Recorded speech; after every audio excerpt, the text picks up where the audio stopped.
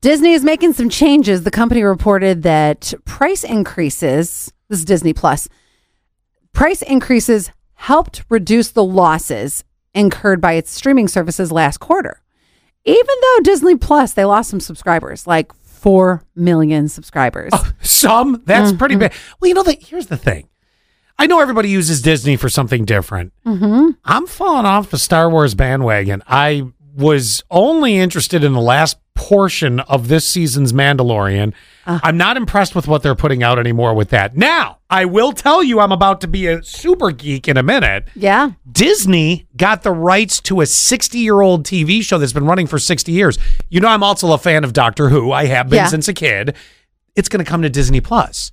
So that's going to bring some people in. Oh, it is. And they have a whole new cast and everything coming in for the next season. And it's going to be like a full reboot, which happens frequently in that show because, well, the way that they recast the main character is being a Time Lord, he can regenerate. So you can just put any actor in place. And like Bond, I look at like Bond, like they change people and all that stuff. But other than that, I'm not blown away at their content. Well, and that might be why they're going to do what they're about to do.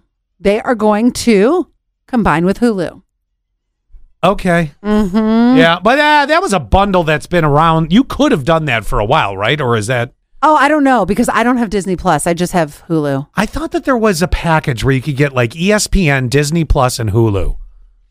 Probably. But they're actually combining the two now? Like it'll be under one platform? They said that you'll soon be able to watch Disney Plus content anyway, because some of it's coming to Hulu. Interesting. Yes. Oh, wow. Well, and also the other problem is I think we might be starting to get a little Avengered out in that universe. Yes, thank God.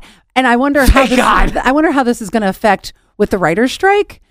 How is it going to affect the shows on Disney Plus? Are people going to drop it if they don't have their shows that are coming?